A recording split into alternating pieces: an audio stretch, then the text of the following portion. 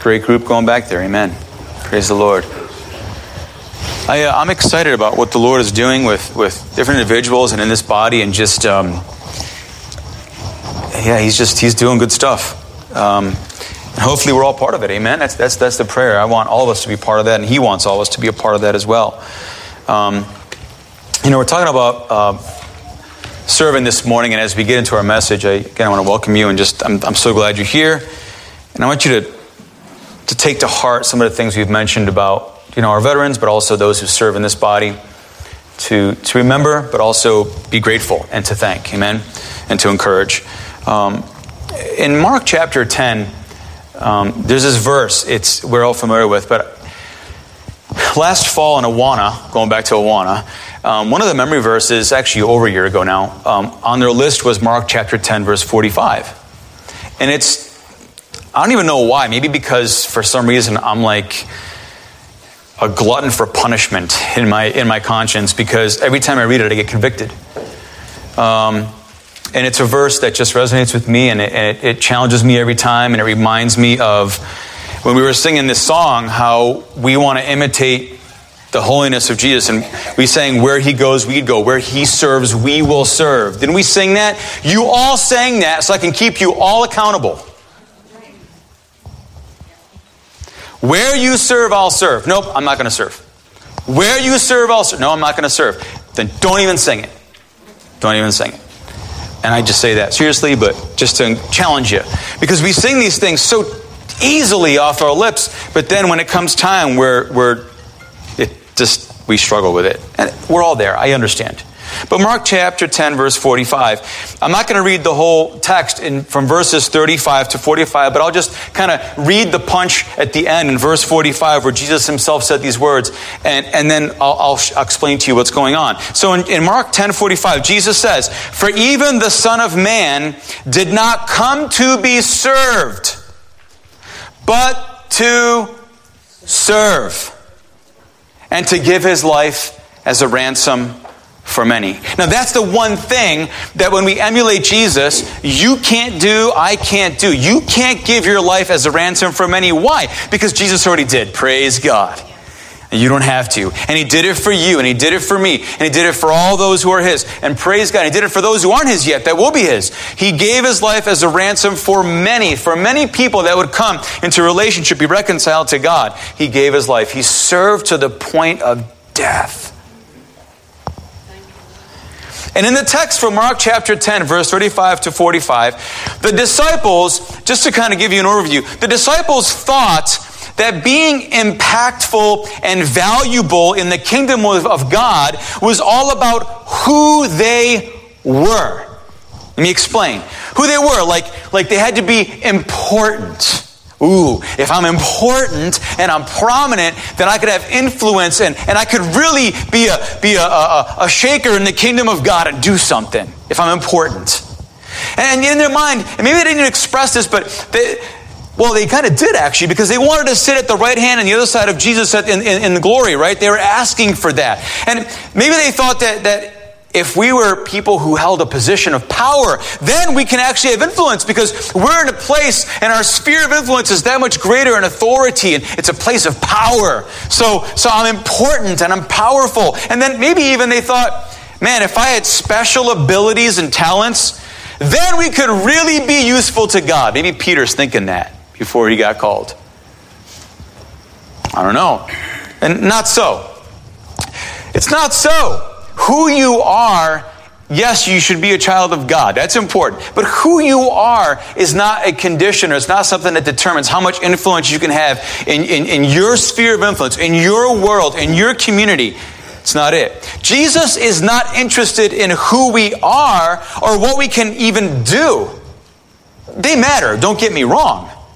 And when you become a child of God, that's who you are. You're a child of God. And then that determines what you do, right? That's just a natural thing. But He's not interested in that necessarily. He's interested in whether or not you're open to servanthood. Are you open to serve? Are you willing to serve? Do you want to serve? Making ourselves available to serving the body and also those around you, even outside the body. See, to God, being a servant is way more important than being a superstar. Amen. Amen. Tell you the way it is. Amen. And Jesus wants people that he can count on to be there for people. Because people are who God values so much that Jesus died for their sins. But Jesus and God also wants to count on people who will be there for not just people, but ministries or outreach or the services that we do, whether it's in these four walls or outside of it. It's a mission trip or if it's a Awana or whatever it is. You know why? Because those things are valuable to God's kingdom, which are made up of people that God values so much. And the mechanism, the way that God ministers, equips, and then changes people is through these ministries, through servanthood. How about that? Amen. So the question is this morning, will we heed Jesus' words to his disciples and be like him? Be like Jesus, who came not to be served, but to serve others and to serve in God's kingdom. Will we be like that? So I'm going to transition from Mark chapter 10, verse 45, and this battle about who's going to have prominence in the kingdom of God. And Jesus says, whoa, even I left glory, and this is what I'm doing. I'm serving. I'm not being served. And we'll go to Paul's word in Galatians chapter 5, verse 13, 14, and 15. And Paul reminds us there that we ought to serve like Jesus did. He says in verse 13, "You, my brothers and sisters, were called to be free, but do not use your freedom to indulge the flesh." And here it is. "Rather, serve one another humbly in love." I'll repeat it again. "Rather, serve one another humbly in love." Verse 14, "For the entire law is fulfilled in keeping this one command.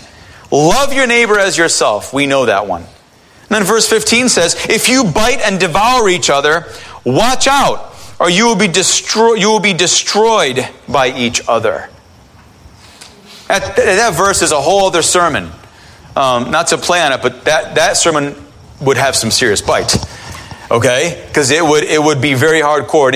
To talk about what he's saying there is very serious. About the attitudes that we have and the things that we say and whether or not we're in unison in serving or not, and how we can destroy each other if we're not, with our attitudes and with our words. But that's a whole other thing. That's not my focus.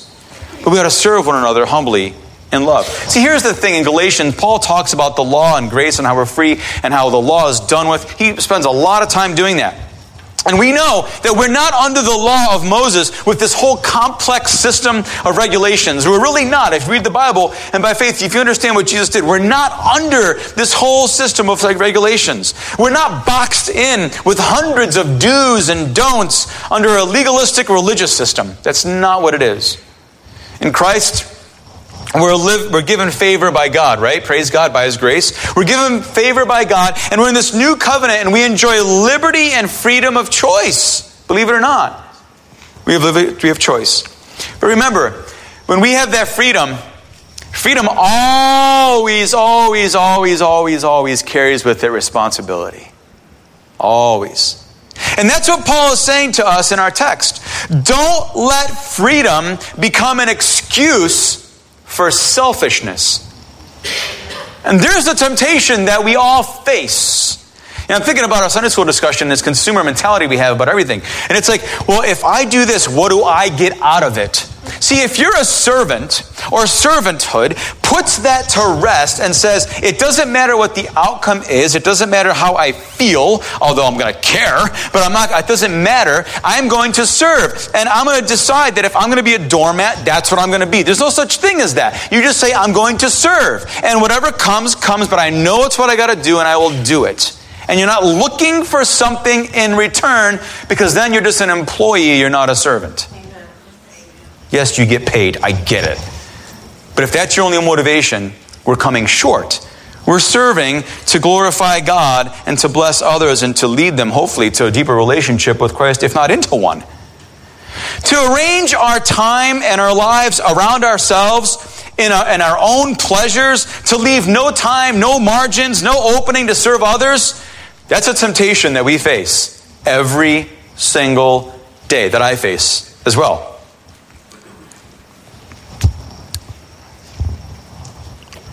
It's loving yourself or it's loving others. That's the choice we're presented with by Jesus. And in fact, even in the marriage relationship, if we love ourselves, then we would love our spouses, or we'd love those as much as we love ourselves. Right? Love your neighbor as who? So if you love yourself, you're supposed to love your neighbor. That's a tough one. That's a tough one to swallow. In practice, think about it. For you, for me, I'm being honest, for all of us, it's a hard one. And yet we're called to do that. That is what Christianity is all about. And Paul's contrasting in this text in chapter 5 between selfish indulgence and serving one another in love. Loving yourself or loving others. Through love, you should serve one another. It's an irony. Don't be a slave to the law, but be slaves of one another.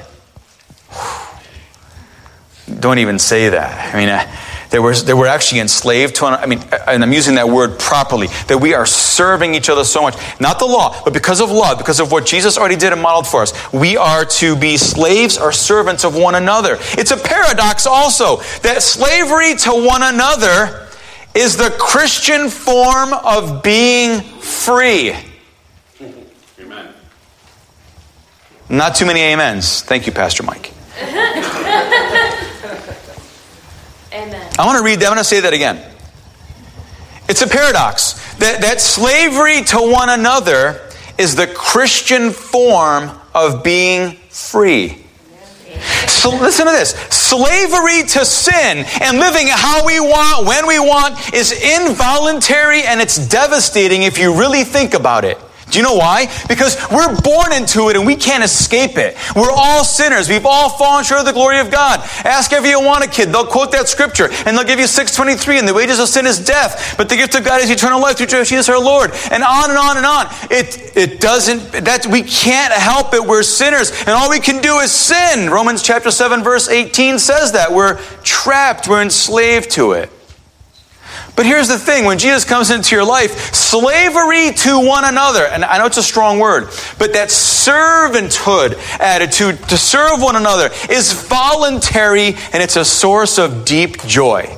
Now, you might not be happy doing it all the time, but it's joy when you're serving because you're doing it for the right reasons. And it's possible because the Holy Spirit's presence and power sets us free from having to serve sin in our lives. Amen? Amen. You can serve others and serve the Lord, not sin, because we're set free. Hallelujah. The Son of Man came to serve, not to be served. And we should serve one another humbly out of love, right? Paul tells us in Galatians chapter 5. So we have those two things. And we think about those who serve in our body. We just acknowledge our military folks who have served and have given their lives, and those who are serving now, knowing that they can do that. So if we take it to the kingdom and our service in the kingdom in the body of Christ and outside, even stretching outside the walls, I want to review just a few quick reasons that we may give for not serving one another. And we're all going to find ourselves here.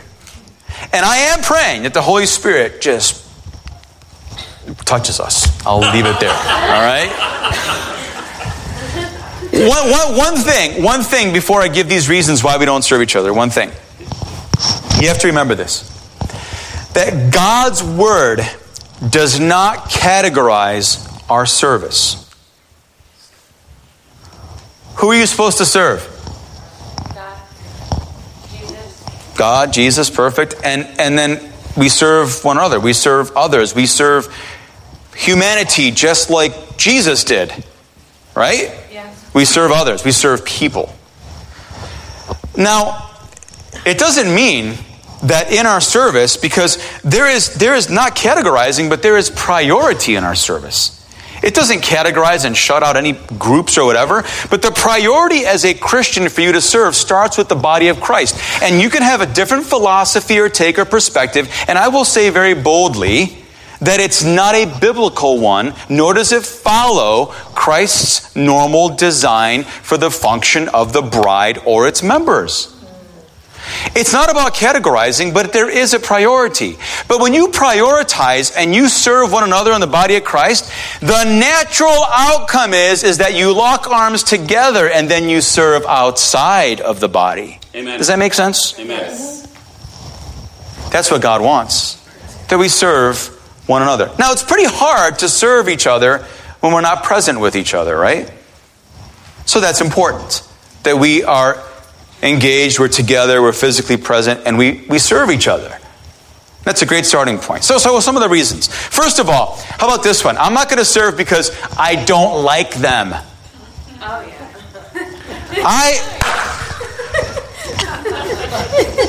Who said that? Didn't you say that? No, you said that? Yeah, okay.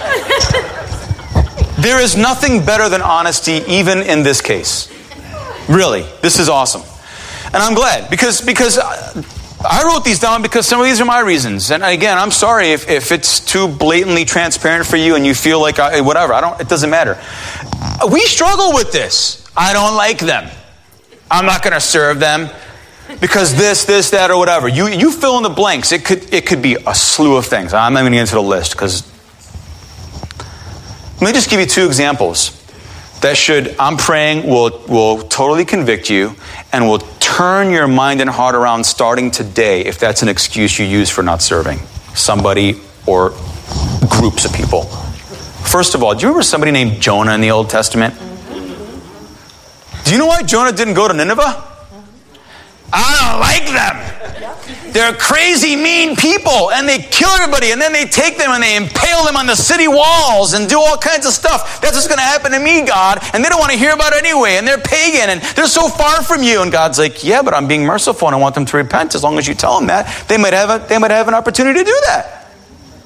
Jonah didn't want them to have the opportunity because he didn't like them. You like how I say that? I don't like them. We all say that. I'm not going to go because I don't like them. They're different. They bother me. They're this, they're that. I don't like them. Too bad. That excuse doesn't work. God was so gracious, and he wanted the Ninevites to be served by Jonah so much so that we know what happens. The big creature, the sea creature, swallows him up, gets spit out after he has some time with God alone in the belly, and then God gives him a second chance, and even then, he's a whiner and a pouter and whatever. You know the rest of the story. But God gives him a chance because God wants us to serve humanity, people, with the gospel message and to love them and to tell things the way they are and to be truthful about it. So, there's another group, the Pharisees in the New Testament. Do you remember these guys? So they had a problem too. They didn't like anybody unless they were a Pharisee. And they had their own club or their group. And they felt that these people don't know nothing, and we know the law so well, and we're teachers of how to be religious and right with God. And then not only that, well, we think it's a great idea to add to what God already said, and let's make about 1,000 more laws or whatever, hundreds of more laws, and let's really make life difficult for people. And they looked down their noses at people and sat them down in the synagogues and talked down at them and told them how to do it. And you now can't do this, and you can do this, and this whole system. And you know what? They didn't like them, and the problem after that was that nobody liked them either because they were jerks. This was an example of this idea of I don't like them. They had a superiority complex. They thought they were too good for the job of serving a particular person or people group. And it's sinful. The superiority complex. And it leads to cockiness. You think you're so above and you're better and you're good and nothing can take you down. Oh, Jesus took the Pharisees down like nobody's business. And God knew how to take Jonah down quite a ways down in that beast, right? He knew how to do that. But it leads to something else, and it's the second reason or excuse that we might give for not serving one another. I'm not gifted and I'm not talented, God. I'm not able. I don't have what it takes to serve. Now this is the other side. The idea of I don't like them comes from a superiority complex. This is an inferiority complex where there's cowardice going on. And God hasn't called us to that. Paul writes to Timothy, He hasn't given us that spirit of cowardice or cowardly spirit, but of what? Of love, sound, and the strength and of power, right? That's what He's given us so that we can serve the way we're supposed to. And it's not because, look, if you're a Christian, there's no place for cowardice. You might struggle through that, but God can help you with that because He's in your life. He'll give you confidence. He won't elevate you to cockiness. He wants you to be have confidence knowing that He's with you and that you can do it because of Jesus and the Holy Spirit's presence in your life. I'm not gifted. I'm not talented. I can't do that. Let me just tell you one thing and close that excuse and close the book on that. Is this. If you look through the Bible, from after the fall on, the whole Scripture, you will find a list that goes on and on and on and on of people that God chose to serve, not only Himself, but the people around themselves that were not gifted or were not talented or were not capable. They thought in their own mind of something. Moses couldn't talk. What about the apostles who were viewed as just fishermen and so basic and uneducated? They were viewed that way by the population, by some people in the population. And God called them anyway. And they did it. And when they were filled with the Holy Spirit, they became these revolutionaries. When the church was born and they transformed all of Jerusalem and ultimately the world with the gospel message and the power of God. You don't have to be gifted or talented in a certain way. We all have them and we should use them how God wants us to and appropriately. But see, here's the thing. We say that we're not gifted or talented, and God says, yeah, but I choose the foolish and the weak things of the world, and I confound the wise and strong things. And that's what I use. And that might be you this morning. If you have a superiority complex and you don't like people, repent. If you have an inferiority complex and you feel like you're just a coward in every situation to serve people or whatever, repent as well. And ask God to empower you, to give you confidence, not cockiness, confidence, to serve others with the gifts He's given you, whatever that might be. The third reason we might give for not serving another is we say that I would do it if it weren't for all those difficulties and obstacles. If it just wasn't so hard, and if it wasn't this and that prevents me. And listen, that sounds reasonable, except that it is usually not convenient and not easy to help other people. In Luke 10, we know the story that Jesus shared, the parable of the Good Samaritan. You know that one? We read that the priest and the Levite walked, they passed right past that need. They walked right past the need that was before them, that man that was laying there, left for dead. And it was simply easier for them to ignore the need, and perhaps hoping that someone else could take care of it or him. Maybe even they said a little prayer for the guy, rather than stop and help him. Do you do that? Well, I know so-and-so. God, please send somebody else to help the brother who's sitting right next to me and I can do something. Have you been there? It's messy. It's going to take time. I might scratch a nail. I might have to sacrifice, an hour of whatever you want to do instead. I can't do it. It's in my way. I'm not going to do it. It's not easy. See, here's the truth. The church is an amazing place because it's so full. It's absolutely packed with willing people. Every single one is willing in this room right now. And in the body of Christ today, everyone is willing. Some are willing to serve, and the others are willing to let them. That's where we're at. And sometimes our version of Galatians 5:13 is this: through love, serve one another if it's not too hard. There are always obstacles, but obstacles should not be our focus. The goal is the glory of God. The goal is to please God by serving others. Last Monday, we went to CareNet. It was 4 of us that went. We got to see the place and we got to pray and spend more time than we thought, but it was amazing. And it was a very, very powerful time. Amen. And I'm going to tell you something. If we talk about obstacles in serving not only Christians, but those in this world with the gospel message and just the love of Christ and just The good deeds that we're supposed to do because we're Christians that are infused and just filled with the gospel.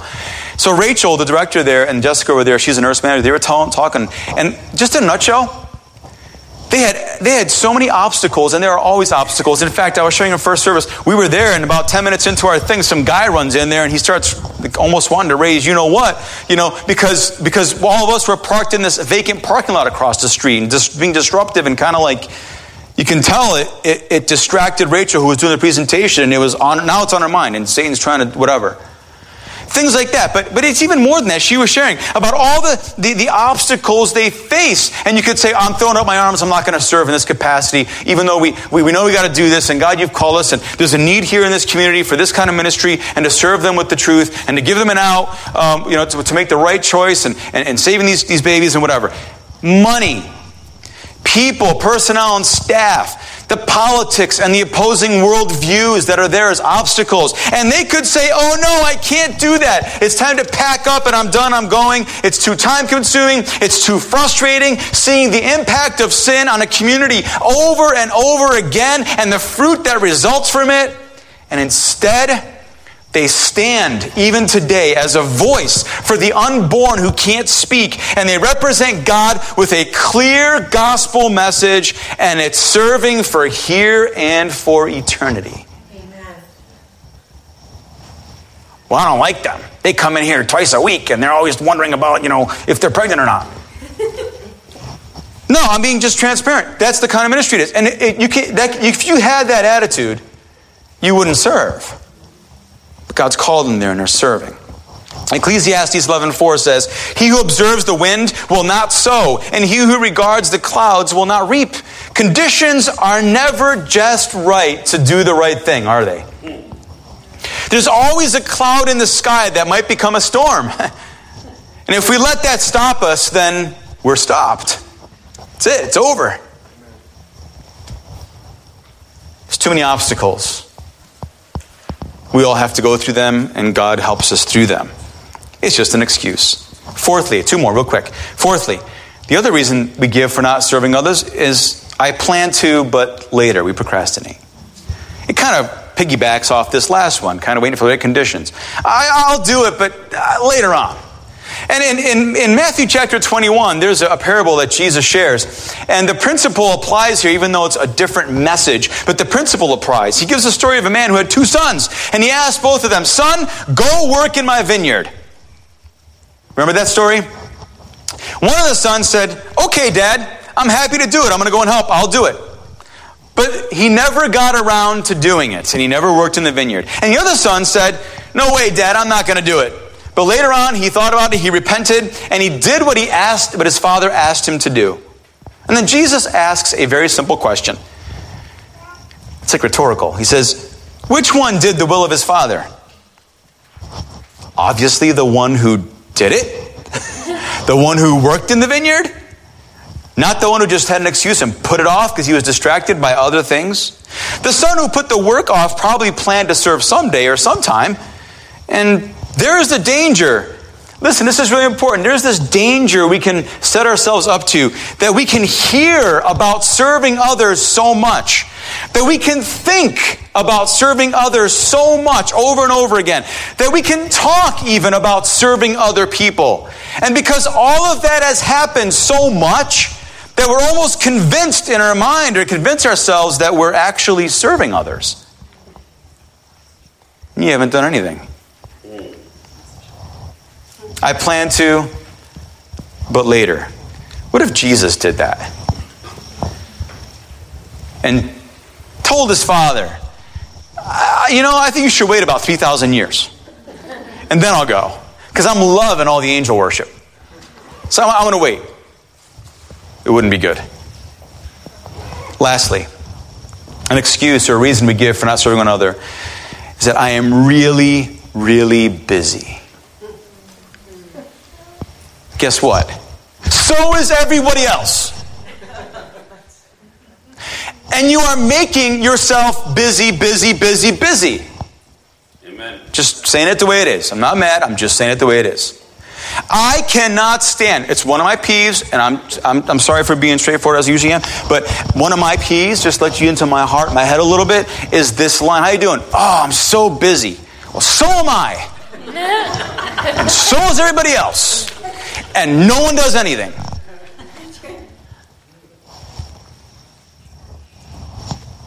I'm not yelling at you. No one does anything that's of lasting importance, that has eternal consequences. But we're so busy. For crying out loud. With what? I can't do this. I can't help with that. I'm not here to reprimand you or whatever. I'm just saying, we're so busy. We're all busy. We get it. We all have 24 hours in each day, and those hours, after all, they get filled in with something. And in Luke chapter 14, Jesus tells of a man who prepared a great feast. And again, the message is the context and the point is different, but the principle applies here. He invited his friends to join him at this feast, and everyone had a great reason for not being there. One of them had bought some real estate and needed to check it out. You would think you check it out before you buy it. But anyway, another one bought oxen and had to go and test drive them or give them a run. I mean, you'd do that first, right? You wouldn't buy a car without test driving it, right? I mean, anyway, it's all messed up. And one just got married and, just couldn't go. They were all very, very busy people doing something. But the point of the story was their excuses didn't matter. What mattered was the choice not to come. Everybody has an excuse not to serve others. Everyone, me too, everyone. Even those who choose to serve anyway, they just don't make that choice based on the excuse. As I mentioned, every week there's a small group or a group of people here, actually it's bigger than you think, that are serving and working in different ministries and places, that are serving faithful. And they can have a million reasons to not continue to serve or to make it or to come or to be there. But they choose to serve others in the nursery, in Awana, in our youth groups, in the food pantry, in Super Church, and the praise team. The list goes on and on and on. And we appreciate them for making that kind of choice. Because if they didn't, we'd probably know it. I am not saying this morning, we'll wrap up in just a minute, I am not saying there's never a good reason not to serve others in a particular way. But I'm saying it's really a matter of choice. Not excuse. That's what I'm saying. Maybe you're so busy with the practical things of life, and you might translate this verse that Paul wrote to the Galatians, through love, serve one another if you're not busy with your own stuff. The command is unqualified. It's an unqualified command. We do not want to substitute excellent excuses for obedience. I'm going to say that again. We do not want to substitute excellent excuses for obedience. Especially when someone's well-being, not only physically, emotionally, but spiritually is at stake. Making time to serve others is a matter of priorities. When serving others is a priority, we find time to do it, right? Thank you. Thank you, Andrea. That's why you're serving in Awana. Praise God. When serving others is priority, we will find time to do it. And especially when God calls us. That's important too. And we will do it.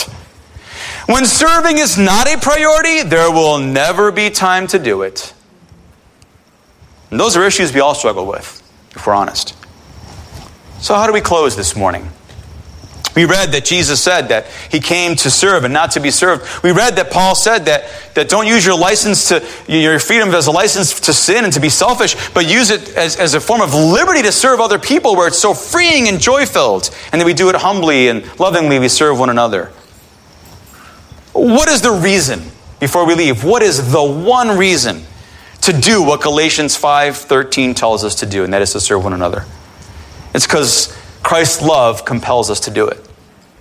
Paul says in 2 Corinthians 5:14 and 15, whatever we do, it is because Christ's love controls or compels us. It drives us. It motivates us. It helps us to see past and overlook those things that we don't like about people. It causes us to remember to put aside our schedule, even if it's for an hour or one night a week, so that we could serve others, to see the gospel advance and the kingdom grow and the church equipped. And we're a force to be reckoned with because we're all doing our part in the team.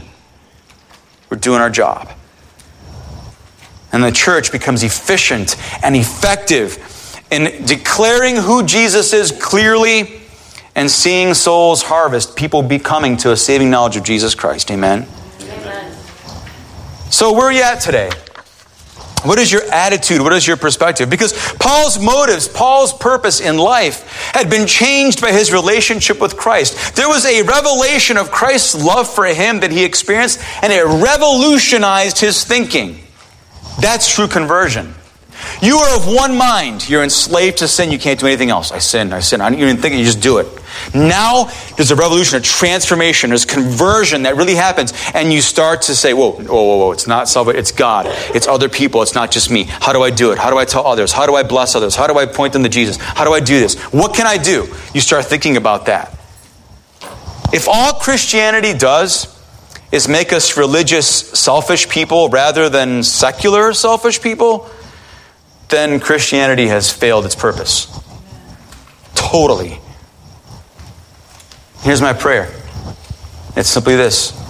God, pull my selfish heart out by the roots and fill me with your love for your people and those who are yet to know you. Amen. Fill me with that love. Amen. Pull that selfishness out. Jesus in John chapter 13, we know what he did. He washed his disciples' feet. You remember that? We're very familiar with that. And he said that as I am washing your feet, you ought to wash each other's feet. Now, was he talking literally? Most likely not. You can do it if you want. Go for it. But he was talking more about the idea of serving one another. That we would humble ourselves. We would humbly love each other to the point that we would do whatever it takes to bless, to encourage, to help our brother and sister. And then he says, I didn't come to be served. He didn't sit there and say, here guys, wash my feet. He just went and washed their feet.